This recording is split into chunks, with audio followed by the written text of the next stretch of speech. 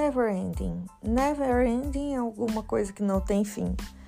So, because of the never ending work, she quit and went home.